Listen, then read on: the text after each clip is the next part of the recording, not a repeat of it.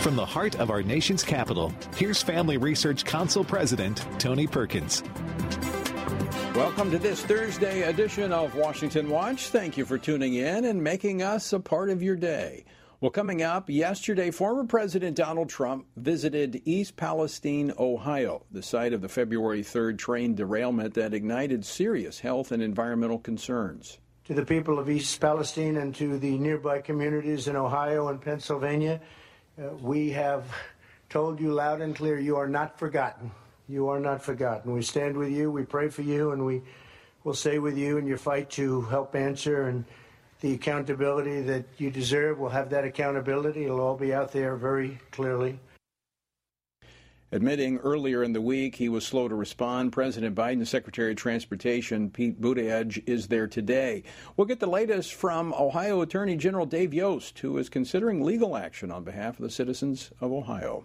And the Biden administration is responding to China's top diplomat traveling to the Kremlin on Wednesday to meet with Russian President Vladimir Putin, warning the Chinese Communist Party not to provide military material. The PRC understands, we think, what's at risk were it to proceed with providing material support to Russia's war against Ukraine. We've been clear, we'll not hesitate to target Chinese companies or individuals that violate our sanctions, and we're monitoring very vigilantly for potential violations. That was State Department spokesman Ned Price. We'll talk with Texas Congressman Nathaniel Moran, a member of the House Foreign Affairs Committee, in just a moment. And brace yourself, parents. All right, this may trigger you. I have a master's degree because when I got certified, I was told I had to have a master's degree to be an Arizona certified teacher. We all have advanced degrees. What do the parents have? Are we vetting the backgrounds of our parents? Are we allowing the parents to choose the curriculum and the books that our children are going to read? I think that it's a mistake. Now, don't throw anything at the television or radio. I'm just the messenger. That was Alicia Messing, a public school teacher in Arizona, testifying against a measure that would allow parents to have a voice in the books made available to their children at the schools paid for with their tax dollars. FRC's Meg Kilgannon will join me for what I'm sure will be a lively conversation. You don't want to miss that. That's coming up later. And today is the National Collegiate Day of Prayer. But this year, in light of what has been occurring at Asbury and other university campuses, the day has gained greater attention. FRC's National Prayer Director, Dr. Jay Johnston, is back on campus at Asbury, where a special nationwide broadcast will take place tonight. He joins us a little bit later to tell us about it. Our word for today comes from Jeremiah 21, verses 4 and 5. Thus says the Lord, the God of Israel, behold, I will turn back the weapons of war that are in your hands, and with which you are fighting against the king of Babylon and against the Chaldeans, who are besieging you outside the walls, and I will bring them together into the midst of the city. I myself will fight against you with outstretched hand and strong arm, in anger and in fury, and in great wrath. King Zedekiah asked the prophet Jeremiah to pray that God would deliver Jerusalem from Babylon. God's response was, not only will I not help you, I'm against you. In verse 14, God tells why.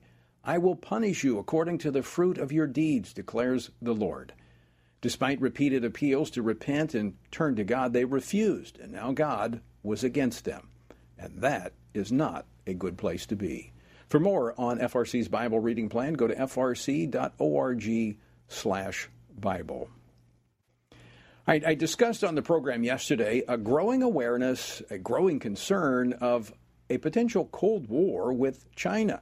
China's top diplomat was in Moscow yesterday, clearly sowing seeds against the West. The Pentagon announced today it will markedly increase the number of troops deployed to Taiwan, more than quadrupling the current number.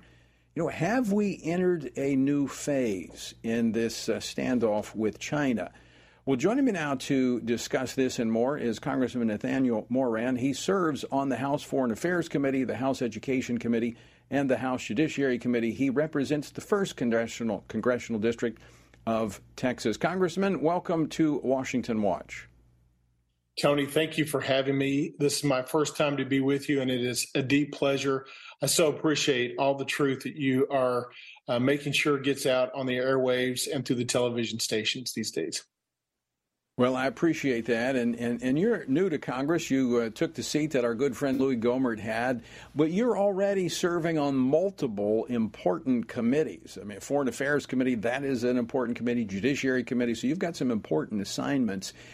Tell us about what you hope to accomplish before we get into the topics for today. Just kind of your passion and your goals as you come to Washington to represent the 1st District of Texas. Well, I'll start with talking about my role in the Education Committee because of the clip you played at the top of the hour. I, like many parents, was probably astounded by the fact that somebody would stand at the podium and say parents should not have a right in the say of their education of their kids. The first committee hearing we had 2 weeks ago for the Education Committee, I cited a unanimous opinion from 1925, where the Supreme Court said in Pierce versus Society of Sisters that parents have a fundamental right to direct the upbringing, the religious training of their kids. And it's astonishing to me today that we are not seeing that fulfilled, that we're in fact seeing parents excluded from the boardrooms and from the decision-making of the education of their kids. So that's one of the things that I really want to get done here at the federal level, is to get rid of the Department of Education. It's not something that's constitutional for us to be dealing with. It should be a state's issue, and more importantly, it should be something that parents are at the center of. Well, we will join you in an effort. Look forward to working with you to return God has given the authority and the responsibility of educating children to parents. And we want to make sure that the power remains in the hands of parents, and we look forward to joining you in that effort. Let me ask you about this. Vladimir Putin's national address this week appeared to confirm the war in Ukraine is not ending anytime soon. Yesterday, top diplomat from China there in Moscow. Are we entering a new phase of this war in Ukraine? I certainly believe so. Make no mistake that this war in Ukraine is about more than just the conflict between Russia and Ukraine, and about more than just that geographic region. Truly, this is becoming a proxy conflict between the United States and China, the two dominant superpowers economically throughout the world. And what most people seem to forget in this conflict is, look, if we can't push back hard against Russian imperialism and Russian aggression in this instance, we're going to see greater issues that we're going to have to deal with down the line by a growing axis of evil, that being Russia, North Korea, China, Iran, those entities and those countries that say, we don't want freedom, we don't want individual liberties, and we're going to capture the rest of the world and push our agenda on them. And so we've got to understand that we have to push the Russians back out of Ukraine. And if we don't, we're going to end up in a situation where there's greater conflict to deal with and greater responsibility that we're going to have to take on. So there's lots to deal with when we get within the minutia of how we should deal with the Ukraine conflict. No doubt we need more accountability on the weapons that we're sending over there and the money that's being sent over there. We certainly need more accountability for all of the taxpayer dollars that are being spent. Truly, I'd like to see us take the money that's been captured by the Russian oligarchs and use that money instead of the American taxpayer money to fund what needs to happen in Ukraine. But listen, the Russian invasion here, it won't stop at Ukraine. If we don't stop them, if we don't help the Ukrainians stop, it's going to continue through other countries.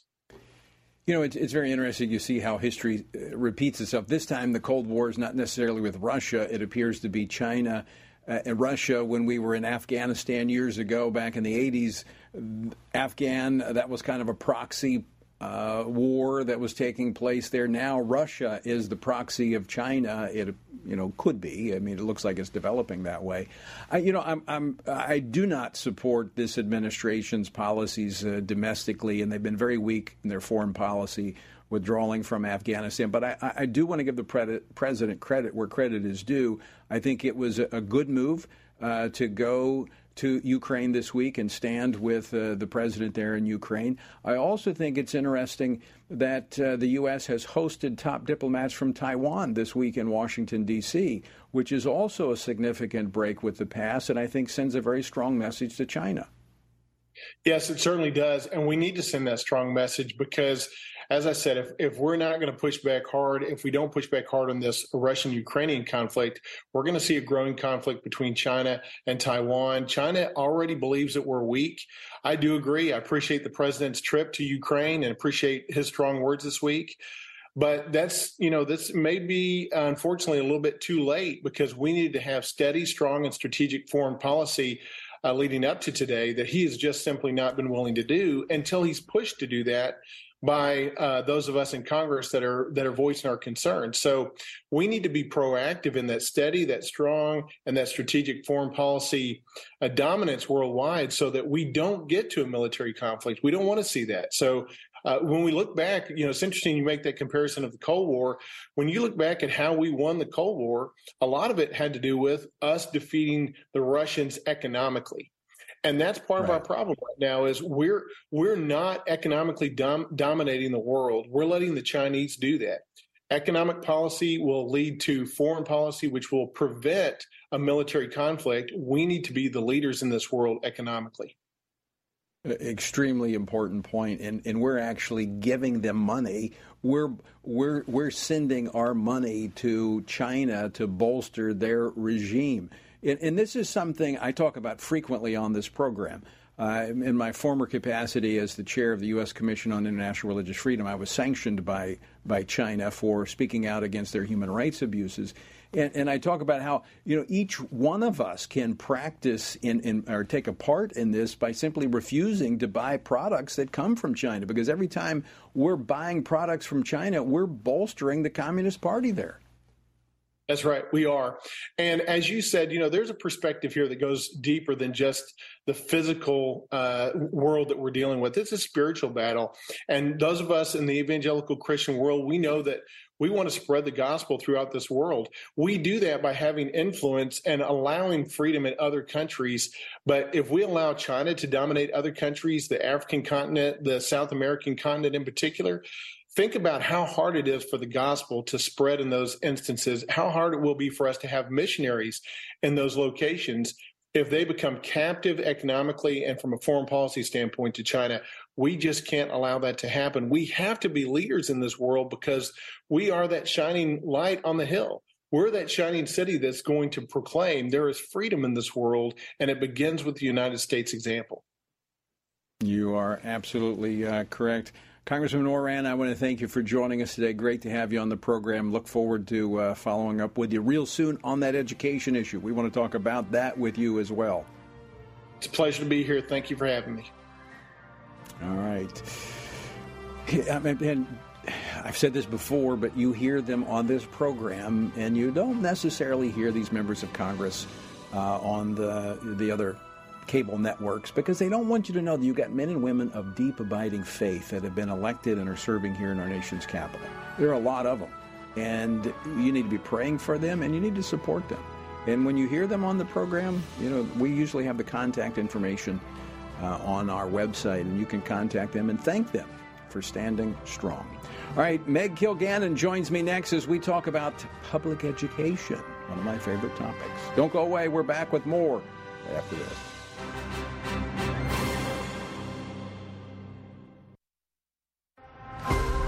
Would you like to spend consistent time in God's Word? Then join Family Research Council on an exciting journey through the Bible. FRC's 2-year Bible reading plan helps you to approach daily Bible reading intentionally.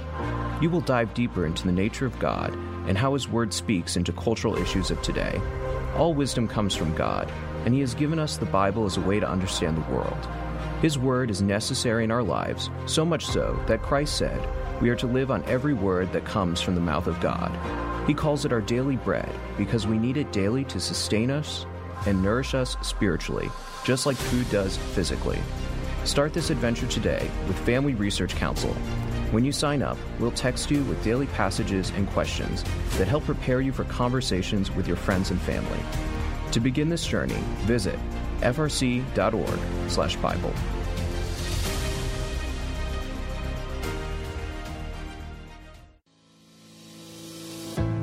1 Peter 3:15 instructs us to always be prepared to give an answer to everyone who asks for a reason for the hope that we have. The mission of FRC's online Center for Biblical Worldview is to carry out that verse by training Christians to advance and defend the faith in their families, communities, and the public square, as now more than ever, we need to be grounded in the truth of God's Word. The Center for Biblical Worldview provides amazing written resources for a wide range of relevant issues, including biblical stances on voting, religious liberty, abortion, marriage, and sexuality. Each of these topics comes as a free downloadable PDF version, abbreviated version, and Spanish translation, along with a prayer guide.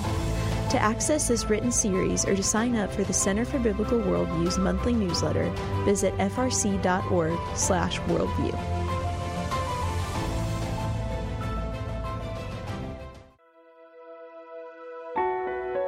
Did you know that from as early as 12 weeks, and certainly by 20 weeks, an unborn child can feel pain?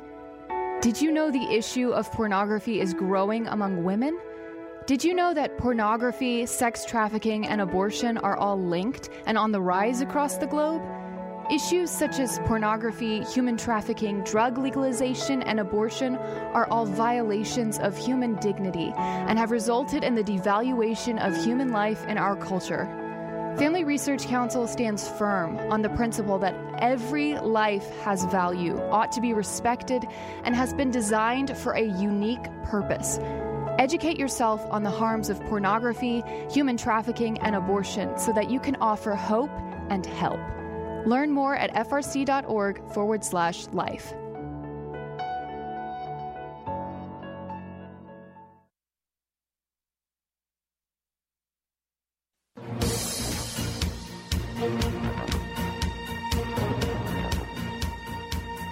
Welcome back to Washington Watch. I'm your host, Tony Perkins. The website, tonyperkins.com. And jot this down, all right? Mark it down on your calendar, September the 15th through the 17th. I know that seems a long ways off, but that's the date of this year's Pray Vote Stand Summit in Washington, D.C. September the 15th through the 17th, we'll have most of the Republican presidential hopefuls, along with many, many other experts talking about all the issues you care about that you hear right here on Washington Watch. Again, that's September 15th through the 17th. Be watching for more details. Well, in normal times, it was adults, especially parents, who would be directing children and instructing them on what's right and what's wrong. But in public schools these days, we're increasingly being told that children, by the way, whose brains are still developing till about the age of 25, should be the ones calling all the shots. Take, for instance, in St. Paul, Minnesota. In the state's largest school district, their gender inclusion policy now requires that every teacher address students by their preferred name and pronoun. The district policy also expects staff to address students by their preferred pronouns regardless of parental consent, meaning they don't have to tell their parents, and they're certainly not going to tell the parent. Well, here to react to this is Meg Kilgannon, Senior Fellow for Education Studies here at the Family Research Council. Meg, welcome back to the program. Thanks for having me, Tony. Well, like I mentioned, the district policy expects staff to address students by their preferred pronouns and name upon written or oral request from a student, and it does not require the parent's consent. Your reaction to that?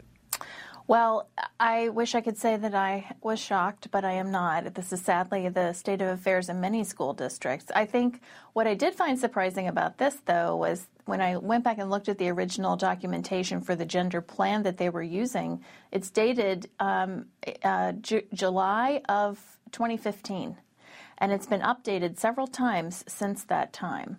And this goes to show you that this project of separating children from their parents is a long-standing one. It goes way past 2015. But this iteration of it and the idea of the concept of gender is just the latest version that we're seeing. This disregard, whatever you want to call it, for parents is deeply rooted in government education.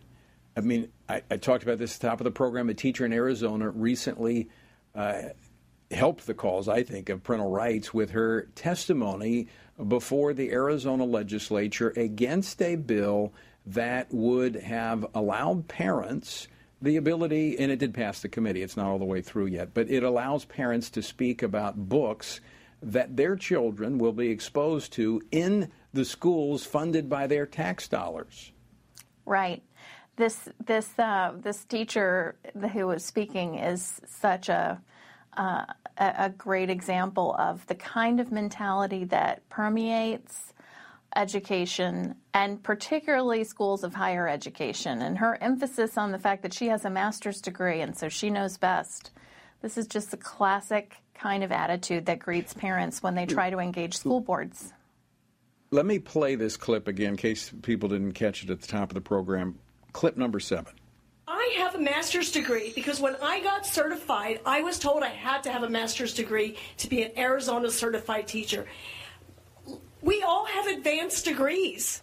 What do the parents have? Are we vetting the backgrounds of our parents? Are we allowing the parents to choose the curriculum and the books that our children are going to read? I think that it's a mistake. She obviously is a graduate of the former governor of Virginia, Terry McAuliffe School of Government, where he said parents have no right to speak into what their children are being taught. Well, and she believes that rights come from the state or someone who grants them to you and not from God Almighty, right? I mean, I did not get permission from anybody to marry my husband and be blessed with the 4 children that we're blessed with, and that's not how it works. Our rights, no one needs to vet parents. It's only in very rare cases of serious abuse where any sort of government intervention is necessary. But that arrogance is unbelievable. I mean, they have their talons in our children, and they won't let them go. But I am so grateful that we have seen, since COVID in particular, these mama bears who are responding and going after these buzzards who have their claws in our children. Right. There was a great case in Georgia where a mama bear group had their court expenses paid by Forsyth County Public Schools when they were not allowed to participate in public comment for the very same kind of issue that this teacher is talking about, is that someone with a master's degree can allow pornography to be shown with children, and when parents object to it, we are considered ignorant and not qualified to make a comment on that state of affairs. And I think everyone's going to be surprised when these things are turned around. Let me ask you about that, Meg, because is this in part, I mean, this is so blatant. I mean, I have a master's degree. Who's vetted these parents? Who are they to tell us what we're to teach their children? I mean, are they desperate? I mean, are they being threatened by the advance of parents, and so now they're just kind of losing it? I think it's an interesting mix of two things. One is the pressure that's put on them when they have to justify what they think, because there's not really much discussion about these topics at the policy-making level inside the schools. They're in an information bubble, and they don't realize that they are. They have one kind of thinking that's informing the zeitgeist of public education, as it were. And parents generally think that their kids are having basically the same experience that we had when we were in school, and that is simply no longer the case. Now that parents are confronted with that reality and they're pushing back against these crazy ideologies, the teachers are shocked, and they're struggling for some kind of foothold to defend these ideologies, and they're not going to be able to do it. And they're being exposed, and all of their radicalism. Meg Kilgannon, always great to talk with you. Thanks so much for joining us today. Thanks for having me, Tony.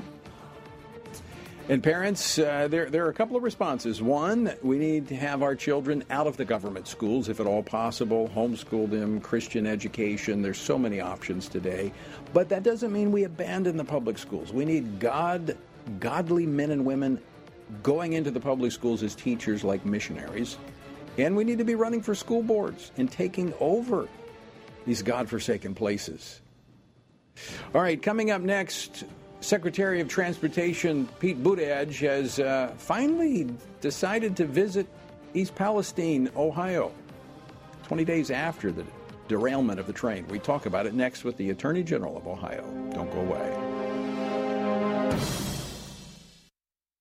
Are you a university student? Do you know a university student, specifically one who wants to grow as a Christian leader to positively influence public policy and the culture? Look no further. Family Research Council has a life-changing 12 to 15-week internship program that has prepared and equipped students to take the next step in their professional journey. With a speaker series focusing on careers and callings, lectures from prominent conservative leaders, and weekly biblical worldview training, students will grow in personal and professional development. Interns have the opportunity to work in policy, communications, event planning, and more. They will gain real-world experience working directly with our experts who will guide them in pursuing careers of influence so that they can make a difference wherever God calls. This paid internship offers fully funded housing in the heart of downtown D.C., giving you the chance to experience our nation's capital. Visit frc.org/internships to apply. What is biblical masculinity? In our culture of gender confusion, there aren't many examples of godly manhood. Men, husbands, and fathers need to find a model of godly manhood, leadership, and strength. But where can they find it in our culture? Stand Courageous Men's Ministry was created to help men find this model of godly manhood and to develop a strong biblical character, cultivate positive habits, build and rebuild relationships, and make commitments that will move men closer to God's good purpose and design. Men who will stand courageous. Join us at a Stand Courageous Men's Conference to discuss critical aspects of masculinity. These conferences are led by men who understand the issues men face. They unpack our role as a defender, provider, instructor, and battle buddy so that we can make an influence as a chaplain inside and outside the home. Learn more and find a Stand Courageous event near you at standcourageous.com.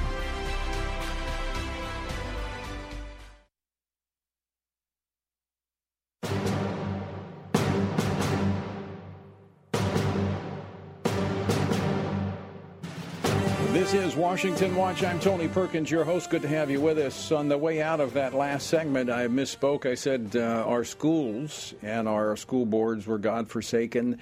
Actually, I should have said they have forsaken God. God has not forsaken our schools or our school boards, or certainly not our children. But when you look at what we've done, we've forsaken God, and we need to return to Him. All right, the East Palestine train derailment has captured headlines. Now, the Biden administration has had its focus elsewhere, and that includes the Secretary of Transportation, Pete Buttigieg. He surveyed the damage today, in person, for the first time. Perhaps shamed to finally visit after 20 days to see the destruction himself. He was actually asked today what took him so long. What I tried to do was balance two things. My desire to be involved and engaged and on the ground, which is how I am generally wired to act, and my desire to follow the norm of transportation secretaries, allowing NTSB to really lead the initial stages of the public-facing work. Okay. Yeah, right. Got it. Well, many citizens of East Palestine are left wondering what their legal options could be to remedy this train derailment and the ecological disaster that it has caused. Well, join me now to discuss this and more is the Ohio Attorney General, Dave Yost. General Yost, welcome back to the program. Good to see you, Tony. So can you provide us a quick update on the latest there from East Palestine? Well, we did get that NTSB initial report today. It appears that the ball bearings and the railroad wheel assembly did get to a critical overheat several minutes before it reached East Palestine. The meaning of that is going to need to be understood in context, but certainly it's an equipment failure, and the question is, why did it fail? Who knew about it, and could it have been prevented? Now, you, in your role as the Attorney General, you represent the citizens of the state, and you're looking at legal options that the citizens might have. What options might there be for the state of Ohio to take action against the railroad? Well, there are some possibilities under federal law. In addition, we have state law claims. It looks as though there may be some environmental damage beyond just the initial cleanup around the site. The hydrochloride The vinyl chloride is heavier than water, and I have some concerns whether it's embedded in stream beds in the area. We're in the process of finding out exactly what the facts are. That will drive our legal strategy. The good thing about Ohio, when you look at the leadership there and even your congressional delegation there, there's a quite strong unity there with the governor, with yourself, with your congressional delegation, especially those that Bill Johnson represents that area. But and by the way, I mean, I would not say that the federal government's responsible for this. They certainly are not. This is the railroad. They bear the responsibility. But the response of the federal government, from my perspective, but you correct me if I'm wrong, under the leadership of Secretary of Transportation Buttigieg, seems to be a little lackluster. I couldn't disagree with that assessment.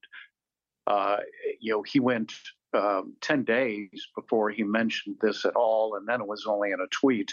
And it took him, as you mentioned in your opening, till today, almost 3 weeks after the disaster, to actually show up on the site and talk to the people.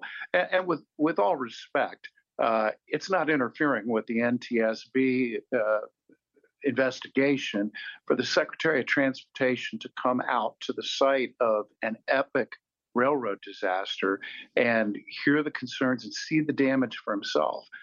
There's no interference with that. What that does is respect a group of people that there along the valley have been too long forgotten. Right.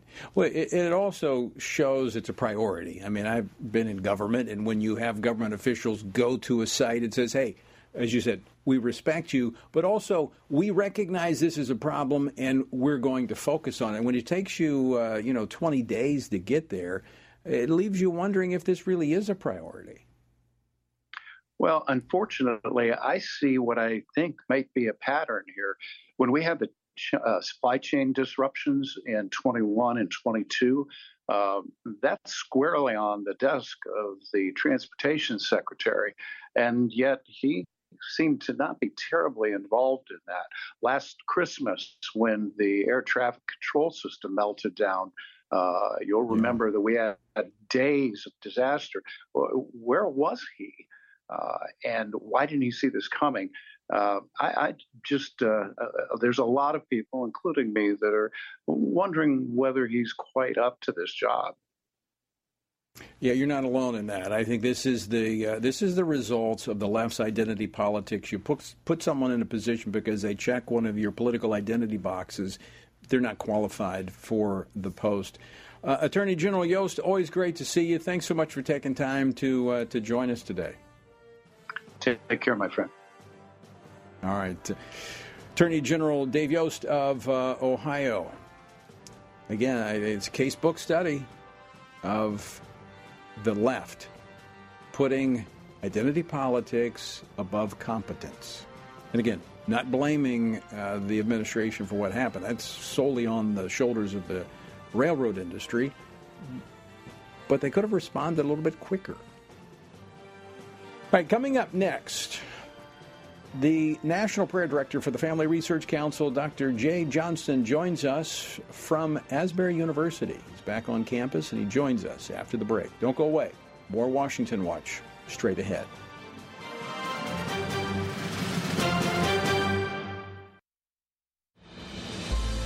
What is biblical masculinity? In our culture of gender confusion, there aren't many examples of godly manhood. Men, husbands, and fathers need to find a model of godly manhood, leadership, and strength. But where can they find it in our culture? Stand Courageous Men's Ministry was created to help men find this model of godly manhood and to develop a strong biblical character, cultivate positive habits, build and rebuild relationships, and make commitments that will move men closer to God's good purpose and design. Men who will stand courageous. Join us at a Stand Courageous Men's Conference to discuss critical aspects of masculinity. These conferences are led by men who understand the issues men face. They unpack our role as a defender, provider, instructor, and battle buddy so that we can make an influence as a chaplain inside and outside the home.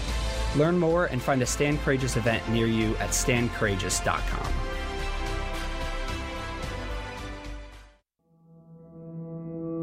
With the increase in tech censorship of conservatives and Christians, Family Research Council created a tech subscription platform to be sure we don't go completely dark due to censorship. It is important to us that we stay connected with you and that you stay informed. So if we get canceled, you can still access updates on faith, family, and freedom. How? Just text STAND to 67742 to sign up for our text alerts, and you will get FRC's content straight to your phone. Again, just text STAND to 67742 and you will get alerts on the biggest stories of the day. With just a simple text, always have access to our content and stay informed and connected with like-minded community. Text STAND to 67742. That's STAND to 67742.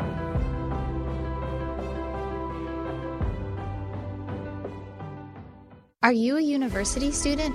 Do you know a university student, specifically one who wants to grow as a Christian leader to positively influence public policy and the culture?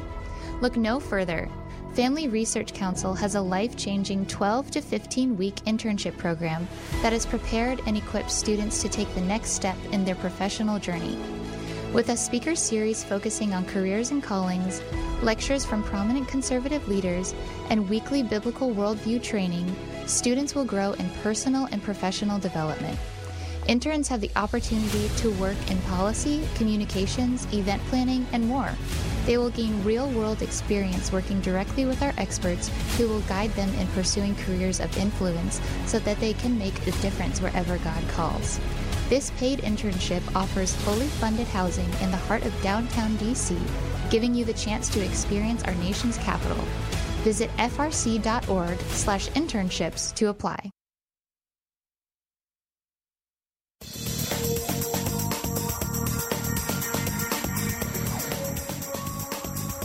I'm Tony Perkins, and this is Washington Watch. Glad that you have joined us on this Thursday. The website is tonyperkins.com. I've mentioned this, I mentioned it yesterday. I think I've mentioned it pretty much every day this week. The 19-year-old police officer in Port Wentworth, Georgia, Jacob Kersey, who was essentially forced out because he posted on his personal Facebook page a biblical definition of marriage. And he was told, if you're going to be at the police department, you cannot comment on Scripture. Well, he couldn't agree to that, so he resigned. So we have, this is a huge violation of the First Amendment, and it's the intolerance that we see growing from those on the left who want to silence biblical truth. And so we want to stand with Jacob, and we have a petition, and over 20,000 folks have signed this thus far. And in just about a week or so, we're going to deliver this to the mayor of Port Wentworth, Georgia, and you can add your name to it. So text the name Jacob, that's Jacob, to 67742, Jacob to 67742. You'll get a link, and you can sign that petition that we will deliver to the mayor's office. All right, speaking of young people, all right, and then a few years ago I wrote a book called No Fear, and it was the stories of young people standing up for truth, and this is happening. We don't hear about it a lot. The media doesn't like to cover it, but there are young people that are committed to the Lord Jesus Christ and standing for that truth, and that's one of the reasons I've been watching with great interest the outpouring of worship and praise and the stirring of the Holy Spirit that has taken place at Asbury University and, frankly, has now moved to other campuses across the country and literally around the world. And after 2 weeks of marathon worship services, today marks the end of the public on-campus gathering with the National Collegiate Day of Prayer. Now, there'll be a special event tonight at 8 p.m. that'll be broadcast from Asbury University, and in fact, you can watch it at TonyPerkins.com beginning at 8 p.m. Eastern Time. We'll carry that feed. It's not on television. It's just they're streaming it. Well, the Family Research Council's National Prayer Director, Jade Johnston, who's been on the program with me, was asked to return to the campus and help with tonight's service, which, again, coincides with the Collegiate Day of Prayer, and he joins us now from the campus of Asbury University in Kentucky. Dr. J, welcome back to the program. Thanks, Tony. Well, you're getting pretty comfortable up there in the Bluegrass State, huh? Well, it's beautiful springtime weather, so the Lord's blessing up here right now. So last night you were in the chapel service, and you're going to be there again tonight helping with the counseling and the prayer. Tell us about what you saw last night. Is this still going strong? Yeah. In fact, there were students that started gathering outside the Hughes Auditorium and some of the other auditoriums that they use for overflow, I would say about noon yesterday, and just spent the afternoon out there. It was kind of a little bit rain and overcast, but they just gathered out there, did not let it hinder them, and just worship, share with one another, pray with one another. And so, the Hughes Auditorium was packed last night, as well as the other auditoriums that they use for overflow. So it's been about a week. I think you were there about this time last week, a little earlier in the week. Any comparison? What does this week look like compared to last week? The last night, I would say it seemed to be that there were more students that may have been brought from other campuses and from local churches, or churches not just even local. I met people from Connecticut, from California, from different parts of the Midwest who were here. And they asked for a show of hands last night, and maybe not right at a half of the auditorium, but close to it were high school and middle school students. So that was a little bit different. But the intensity of the worship, the testimonies continue to be pouring out and just sharing. And then there was also a very strong, very clear presentation of the gospel right from God's word that was taken to share with those students. And there were a large number that first stood up and said that they wanted to receive Christ as their Lord and Savior and stand with Jesus. And then they came forward and were prayed with and also received a Bible. Wow. There's been some, reading the reports and reading what people talk about, there's always people that want to comment on everything. I'm excited to see what's happening here and just want to see it grow and expand across the country. Is it the precursor to another awakening? I don't know. It'll be a while before we see that. I pray that it is. We absolutely need it as a nation. But I rejoice in the lives that are being transformed. There are some that are kind of critical, questioning the university for saying this is the last night. They're stopping it. They're going to end the revival. But that's not what the university leadership is actually saying. No, they're continuing to nurture it with their students, and they're very jealous maybe not jealous, protective, to make sure that their students really grab hold of who God is. And so they're continuing to nurture that. And even last night, one of the leaders of the university just shared in the closing moments about tonight being the last night, and really tonight being a launch night to go out to other places around the country.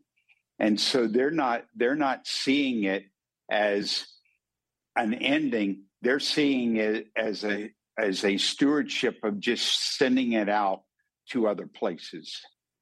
So, and that's part of having the other students on the campus. You said you encountered people from Connecticut, and last time you were there, you saw people from different states. I think you mentioned Colorado and just all over the country that have come there. And so we're now seeing that other universities, other places are experiencing similar outpourings of the Holy Spirit and a spiritual stirring among their students. Yes, and they are. And the ministering that they're doing, this isn't just about a bunch of folks, gathering and just, I guess, it's not like a concert. It's full participation of worship. It is just beautiful to hear them sing. Often the instruments stop and the people just continue to sing. In fact, last night they were switching about every 2 hours. The students switch worship teams. And as they were switching last night, the participation from those in the congregation without anybody leading from the platform continued on, I would say at least 5 minutes, where they just continue to sing and to worship. And the ministering of prayer around where you're sitting, and just not just down front, but around each other.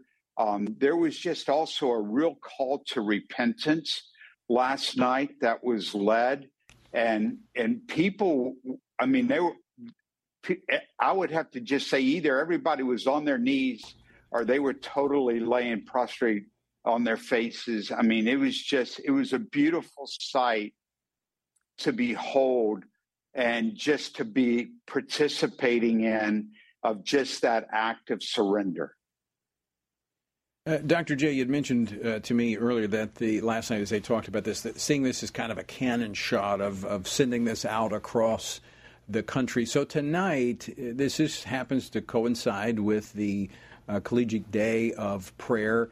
And so campuses across the country are going to be gathered to pray, and there'll be a simulcast, a broadcast from Asbury University tonight. Is that a part of the hope tonight, that through that 2-hour broadcast beginning at 8 p.m. Eastern Time to 10 o'clock, that this is something that could help accelerate the expansion of this across the country? I believe so, Tony. And part of it is God's design is that the Collegiate Day of Prayer team requested of Asbury a year ago if they could come here on February 23, 2023 for the 200th day of Collegiate Day of Prayer. So this is a God-orchestrated time for them. And the Collegiate Day of Prayer team has really had to make an adjustment from what their program was to what God is doing and joining in that work here at Asbury. And so I do believe through the simulcast, the intention is that now Asbury's just blessing and sending it out to God, just take it wherever you want it to go.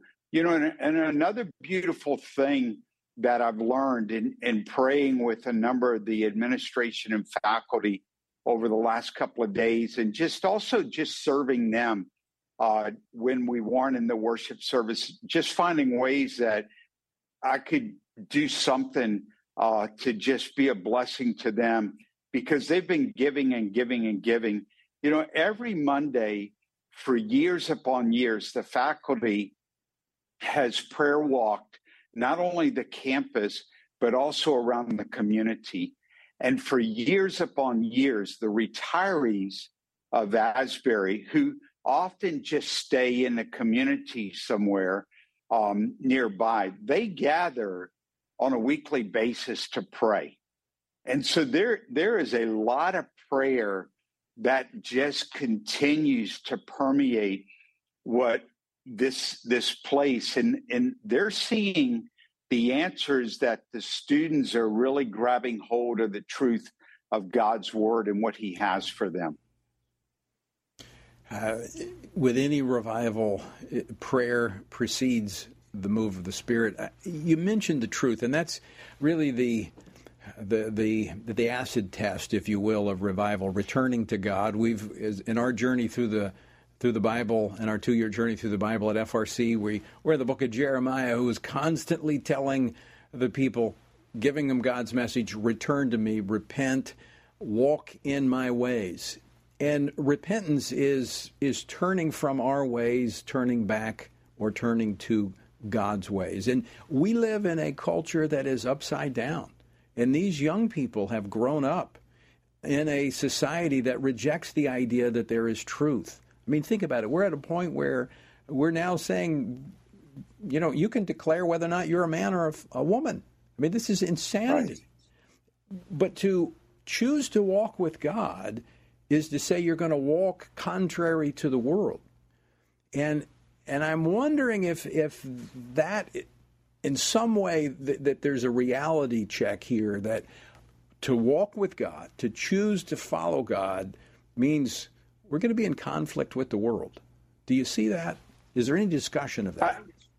There's been some discussion of that among some of the students that have had the chance to just hear some of their stories and to pray with them, that they recognize that they're recognizing, I should say, that God is truly God and that he has a plan for them far better than them. The other, and that they really, there's going to need to sacrifice, and it doesn't mean that they're going to be without, because the beauty of what they're also experiencing in the obedience of what's taken place here over these last, 16 days, I guess tonight will be the 16th night, is that what's happened is that they've seen God's provision. There have been publishers that have just shipped cases of Bibles here. There have been provisions of food and water. And they're just seeing, and nobody's asked for this. Nobody's requested this. It's just people being drawn in the Christian community. And so they're seeing a little bit of that. The other part of it is a number of these students have grown up with homes without a father. And when they start singing about God being a good father, there is a connection there with the Heavenly Father that I think some folks may have never experienced, but they're seeing this and they're realizing that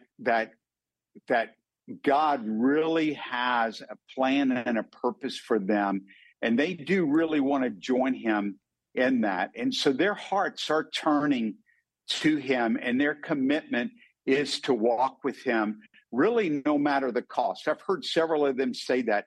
They're committed forward no matter the cost. They're going to walk with Jesus. Dr. J, we're up against the end of the program, but very quickly, there's a hunger out there. People are traveling across the country to get to Asbury. Our churches need revival. 10 seconds, what do churches need to do to experience it?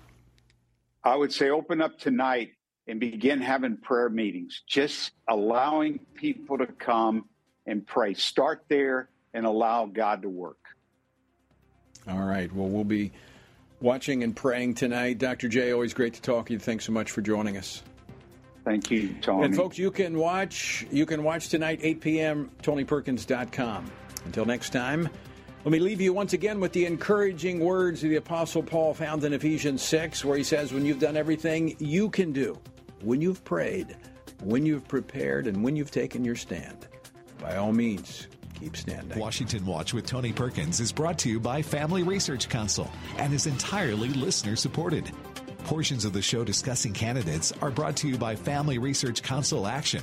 For more information on anything you've heard today, or to find out how you can partner with us in our ongoing efforts to promote faith, family, and freedom, visit TonyPerkins.com.